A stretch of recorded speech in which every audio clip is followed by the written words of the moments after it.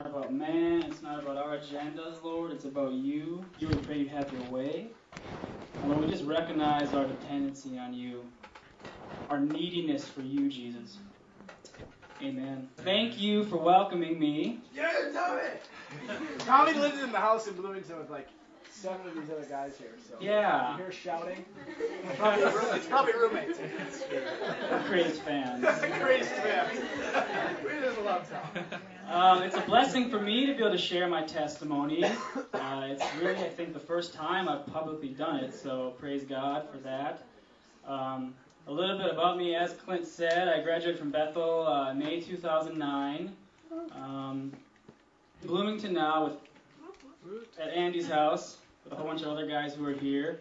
And I work in Edina at a law firm, and I come here. I've been coming to Communitas for about almost a year and a half now. The rest of my story in terms of the grace. So I think I'm just going to read something from First Ephesians. There's only one Ephesians. From Ephesians. Maybe there's a second one that we'll find out about in heaven. I don't know. Blessed be the God and Father of our Lord Jesus Christ, who blessed us with every spiritual blessing in the heavenly places in Christ, just as he chose us in him before the foundation of the world, that we should be holy and without blame before him in love, having predestined us to adoption as sons by Jesus Christ to himself, according to the good pleasure of his will, to the praise of the glory of his grace, by which he made us accepted in the beloved. And that's really where my testimony started before I was born. Before the foundations of the world, he chose me, just as he's chosen every one of you. And I think that speaks to what hopefully comes out in the rest of my testimony, and that it's not about anything I've ever done. It's not about any choice I've made, though he uses our choices. It's primarily about God choosing me and his grace being acted out in my life. And his goodness. I couldn't have come to him if he didn't draw me. I couldn't have chosen him if he didn't choose me, and I certainly can't love him now if I don't receive his love. So that's where it started. He chose me even before I existed, and it kind of puts it all in simple terms. It's nothing I did; it's just him. Even before I was around, I didn't even make a choice. So then, after God created the world, he created people, and eventually he created me. And I grew up Catholic. I describe it as a quasi-practicing Catholicism. Personally, my relationship to God was more of a religious activity, and I did it primarily out of duty. My family is Catholic, and I just want to put it out there now. I'm not knocking on Catholics. I love the Catholic Church. In my personal situation, I didn't really encounter the grace of God there, and I believe people can. And interestingly enough, last weekend I was in a Catholic church and really felt the Holy Spirit just kind of blast me. So, anyhow, I was raised Catholic, and I genuinely wanted to please God. So when I was in church and when I went to confirmation classes, I took it seriously and tried to do it well. But however, to me, pleasing God meant doing all the right things, particularly regarding traditions and memorizing various things and conducting rituals properly. Maybe some of you are Catholic here, you know there's a lot of kneeling and sitting down and standing up at the right times. And to me, if I knew that well, that meant I was doing it well and that I was accepted by God. Fortunately, he guarded my heart from shame. I never really was like, oh man, I suck at this, I must be a bad person. I was just like, oh, this is hard and I don't know what I'm doing. In that context, unfortunately, I feel like the gospel was never really preached to me. And if it was very veiled and hidden from my sight. And by that I mean the simplicity of the gospel wasn't present. And by the gospel I mean, and this is interesting, I feel like we say, well, let's go preach the gospel. And just recently God's been like, do you even know what the gospel is? Can you define it in a couple words? And this is something that I came up with, or I hope the Holy Spirit came up with. By the gospel I mean, Jesus was God in the flesh, whose death on the cross was the atoning sacrifice for my sins. He was raised from the dead on the third day, the first fruits of the resurrection of the saints on the last day, when he returns to take over. Oh my goodness. Good summary. That's a good gospel. It's a great gospel. Oh my. You can preach that one to me. So the gospel in this context, in its simplicity, I never really heard it, I don't think. So getting to God was complicated and practically impossible for me. Unlike 2 Corinthians 11:13, Paul terms the gospel as the simplicity that's in Christ. Likewise, in Romans 10:9, it says, if you confess with your mouth and believe in your heart that God raised Jesus from the dead, you'll be saved. And that's good news that it's simple, because God's big, God's huge, He's complicated, but He presents a way for us to get to Him in a very simple way. That's good, Tom. Wow. And by His grace, eventually I came to know the simplicity of the gospel. So if there's anyone here tonight who doesn't know the gospel and its simplicity, who doesn't know Jesus, I'd invite you to experience the simplicity of His love tonight. So that was probably up until about age 13. When I was 13, I went a few times to an evangelical youth group that my neighbor invited me to, and I really hated going. But God definitely planted seeds in that time, and it was that time for the first time that I heard this kind of language that if you accept Jesus into your heart, you'll go to heaven. And of course I did it because I didn't want to go to hell. But it really wasn't a hard action, but I know God can move through very small acts of faith, so I don't really know what that meant for me. From what I can tell, it mostly added to confusion, and I just really had no idea what it meant to accept Jesus in my heart, but I did it. And this happened, I was kind of in this state of not really knowing who Jesus, not knowing His grace until about age 16. And I more or less believed in God, and I vaguely related to Him through rituals and kind of standard Western Christianity. And this is interesting. Before I really came to encounter God, this is just a great demonstration of His grace. Before Jesus encountered me, about like 2 weeks beforehand, I distinctly remember having a conversation with a friend regarding how to get to heaven, how to be saved, and finally conceding that there's probably multiple paths to heaven. And of course, we know that's a demonic doctrine. That's not Jesus. As we know, Jesus is the way, the truth, and the life, and He's the only way to heaven. And it's just God's grace that, because up to that point, I was pretty much like, all right, however I'm relating to God through this kind of Christian set of values, that's how you get to heaven. And then all of a sudden I was like, no, that's way too narrow or whatever. And by His grace, He plucked me from the flames a few weeks later. A good friend of mine invited me to a church event, and this friend, he's a really good friend of mine, he still is, but he was the guy that everyone kind of knew as a crazy Christian. Not just like a normal evangelical, but really the crazy kind. Like most of you here. Exactly. Like most of you here. And I was 16 years old. He invited me to a church event on a Friday night, and I had no desire to go at all. It was far away from home, and as it turns out, it was actually in a tent. It was like an old school tent revival meeting. And I agreed to go primarily out of guilt, which just goes to show that God uses our bad motives for His good. And as it turns out, the mother of this friend had been interceding for me and some of my other friends for a long time. And she urged my friend to invite me. And he didn't want to invite me either. But she urged him, and he did. And I get to this meeting, and it's just by God's grace that I'm not offended by this kind of standard charismatic activities. Because before this point, up until this point, this is also by grace, I've been 100% shielded from any knowledge of the manifestation of the Holy Spirit, good or there's no such thing as a bad manifestation, but there's such thing as a bad fake manifestation of the Holy Spirit. So I had no idea. I had no grid for speaking in tongues or prophesying. I didn't even know God could speak. So I get there, and there's people singing loudly and dancing and using flags. And I'm not offended. I actually enter into worship. I'm like, oh, all right, whatever. I started singing some songs, and I was having fun. And another just point of God's grace, when the message actually spoke straight to my heart once the preaching started. And I'd never heard a kind of evangelical standard message in my entire life. And this was from the book of Judges, where it talks about Gideon tearing down the altars of his fathers. And it's just miraculous that I even had any sort of concept of understanding that. It's just totally God's grace. And in my life, I likened it to stepping away from some of the ritualistic ways I related to God that I got from my parents, and I'm thankful for any sort of foundation that they laid, but I knew it was God calling me away from that, to tear down the altars of my father, and step into the newness that he had for me.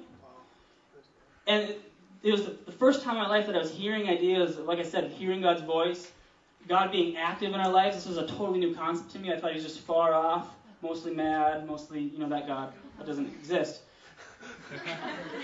And an idea of a living God that we can hear from, and he does miracles and moves in our lives, was completely foreign to me. But I was hearing these, and my spirit was just stirring. And then I was hearing this message of, tear down your father's altars, move away from this. And this was some guy from Kansas City, and he was talking about the healing rooms there. This was back when I was 16, whatever that was. And I was just blasted by the idea that, oh my gosh, people can hear God's voice, and I didn't really think it was possible for me to, but I was like, those guys up there, they can hear God's voice, it's crazy. And God heals people, this is amazing. And it was just really just blowing my world apart. And then praise God, he confirmed the things that were going on in my heart with power. Wow. Because after the message was done, ministry time began. And keep in mind, I had no grid for ministry. I had no grid for the Holy Spirit. I didn't know what was going on. And all of a sudden, I see people going out laying hands on people, and I'm just like, well, whatever. And then I see this lady lying on the ground next to me. And I asked my friend, I'm like, should I call an ambulance? Because I thought she'd fallen ill. I didn't know what was going on. And he said no. And then by that point, I was like, well, what is going on? This lady's lying on the ground. We're not doing anything about it. Am I going to die? And then out of nowhere, this lady who would become my pastor came out of the crowd and laid her hands on me. And generally, I think it's a good practice to ask someone before you pray for them. But in this context, it was absolutely the grace of God and the leading of the Holy Spirit, because she laid her hands on me and the power of God just crushed me. Some people call it the baptism of the Holy Spirit. I was slain in the Spirit. I fell over. And it just filled, and there's really, words can't describe it, but I was filled with the overwhelming power and fire of God. And I didn't ask for it. It was complete grace. I was open to it. We have to be open to it. But it just came out of nowhere. In my life, it came out of nowhere. All of a sudden, I'm a normal person. I don't even believe that God can speak to me. And all of a sudden, I'm blasted full of the Holy Spirit. And my entire worldview, the paradigm through which I saw my life was just changed, altered completely. And from that night on, I was a different person. Come on. The Holy Spirit transformed me. And what I remember thinking really is that all these things I'm hearing this night are confirmed now, because, I tangibly felt the fire of God in a way that I couldn't control. I couldn't contain it. I couldn't control my own body. It was just Him filling me up. Which leads to an interesting point, because I didn't really know I was saved then, but I don't think you can be filled with the Holy Spirit unless you accept Jesus as your Savior. So, anyhow, whatever, He knows what's going on, so He filled me up. I went back the next night because the feeling was just, and Christianity is not about feelings, but feelings are from God and they can be very good. The feeling of being filled with the Holy Spirit was so riveting to me, so captivating to my heart, and just so fun that I went back the next night and got filled up again.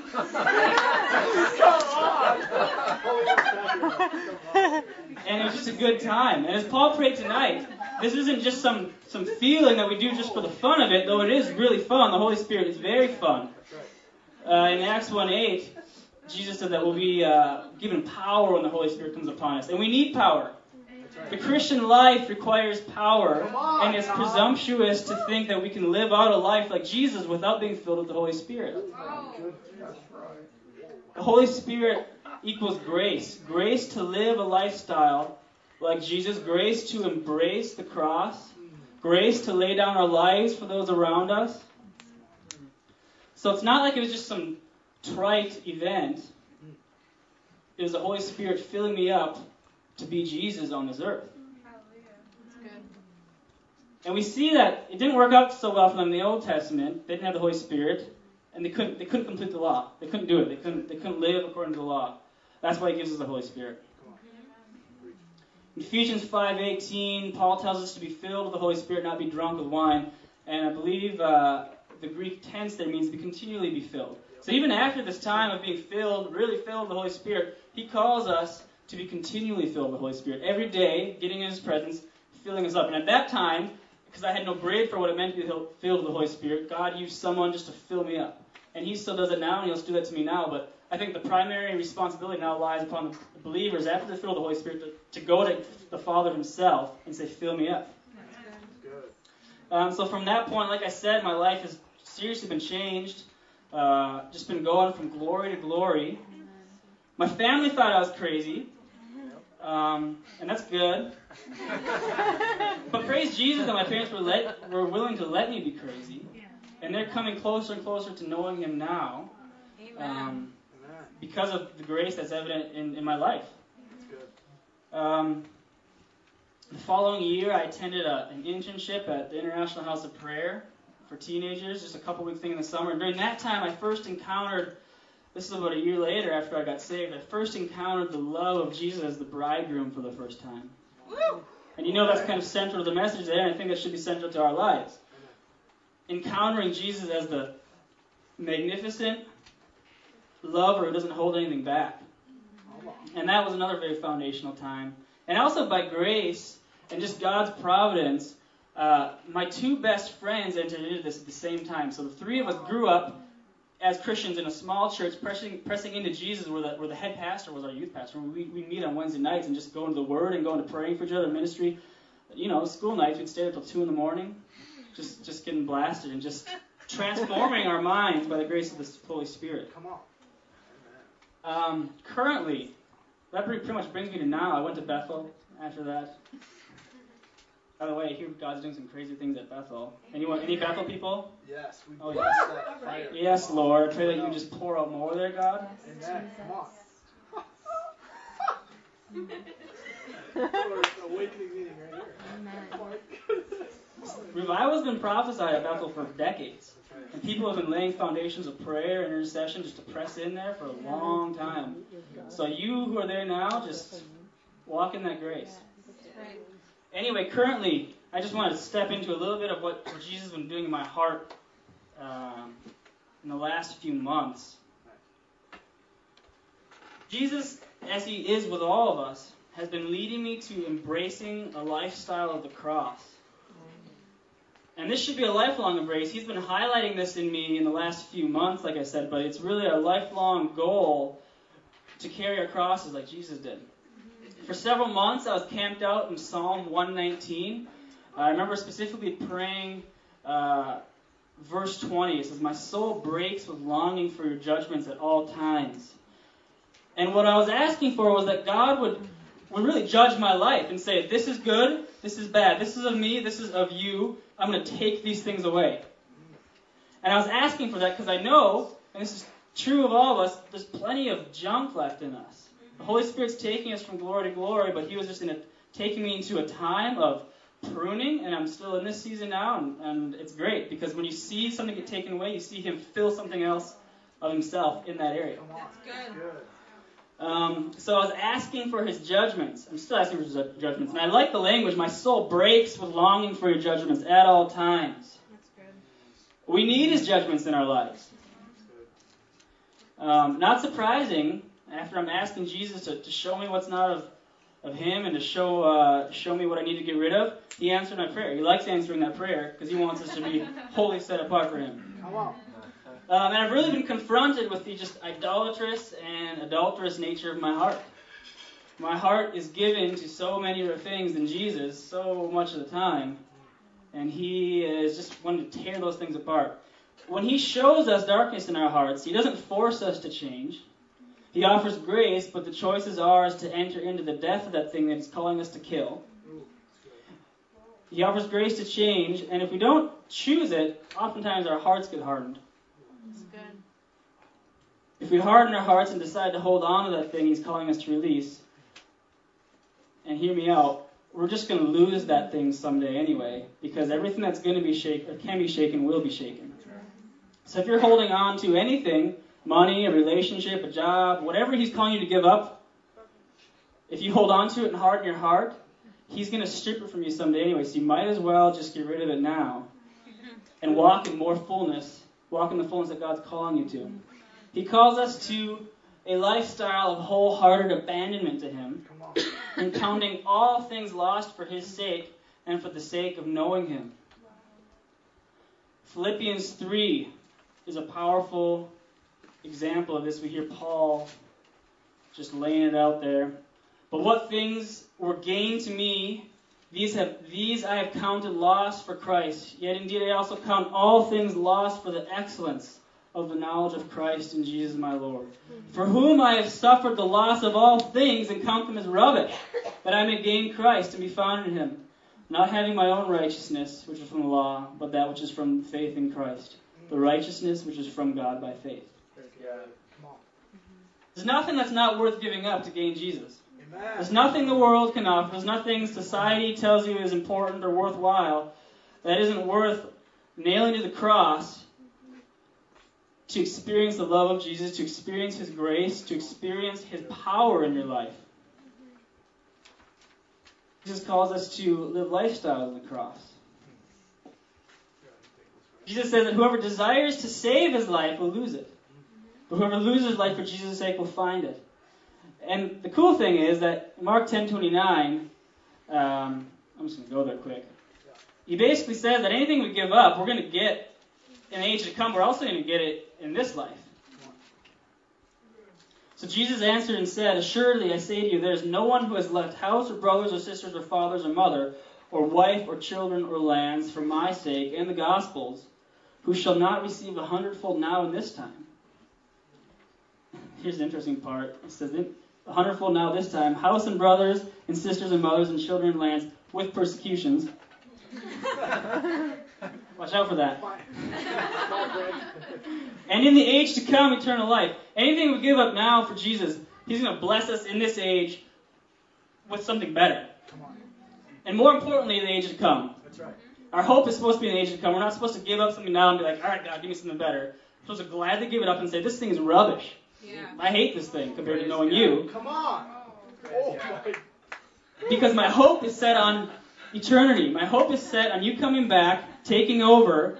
I'm going to get a resurrected body and be with you forever. Come on. That's the gospel. So the Christian life has no room for idle. That's what He's been showing me. Especially in light of what's probably coming our way in this nation, in the world. As persecutions increase, there's really less and less room for idols, because the more your heart isn't given to Jesus, the more likely you're to stumble. The more likely you're just going to fall away from the cross. So what do I do? What do I do to kind of check myself up in this area? Obviously, I ask the Holy Spirit, like I did here. It's like, Lord, give me your judgments.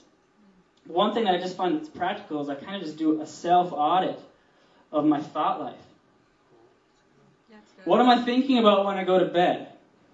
What am I thinking about when I wake up? Where's my time going?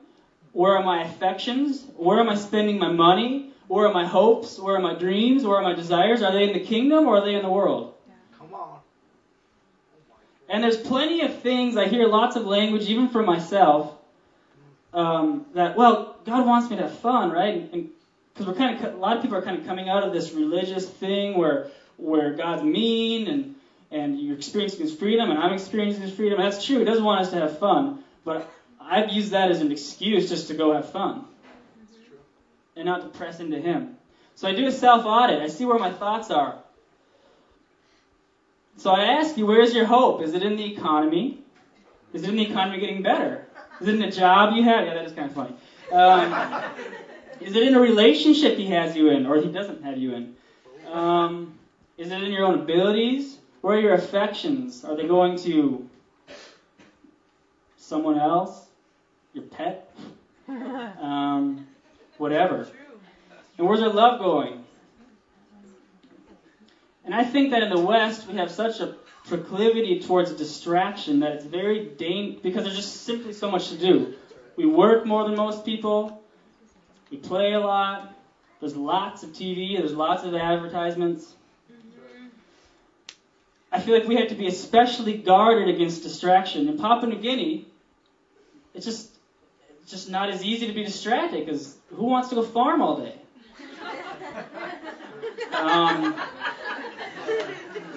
Andy might want to.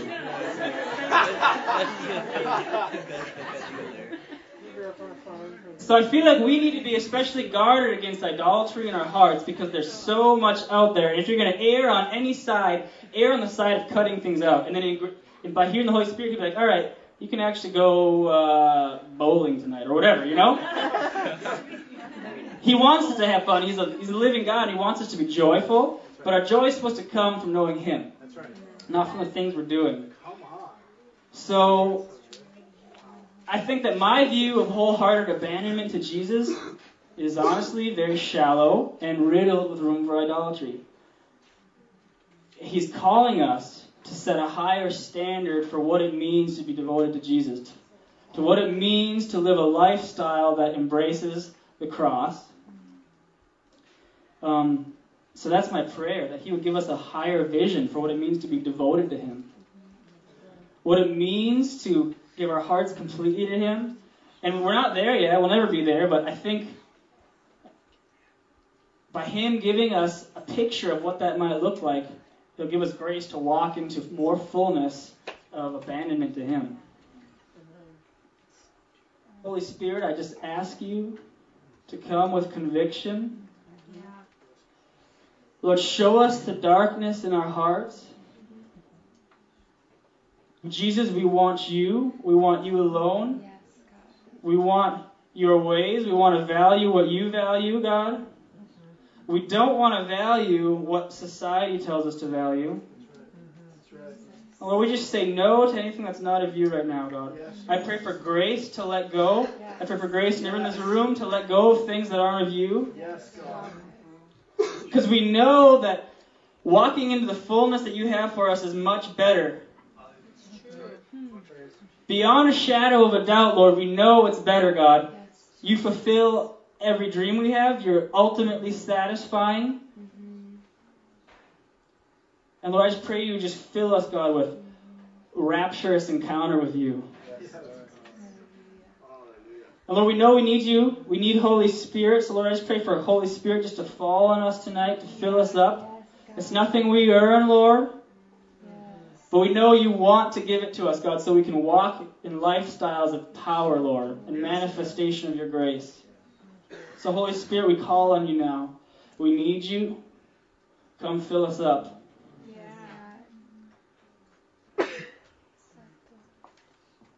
We're waiting on the Holy Spirit now. I just encourage everyone to examine their hearts. Ask the Holy Spirit to highlight anything that's not of Him. Anything He's releasing us or calling us to release. God often calls us to release the good things so we can have better things.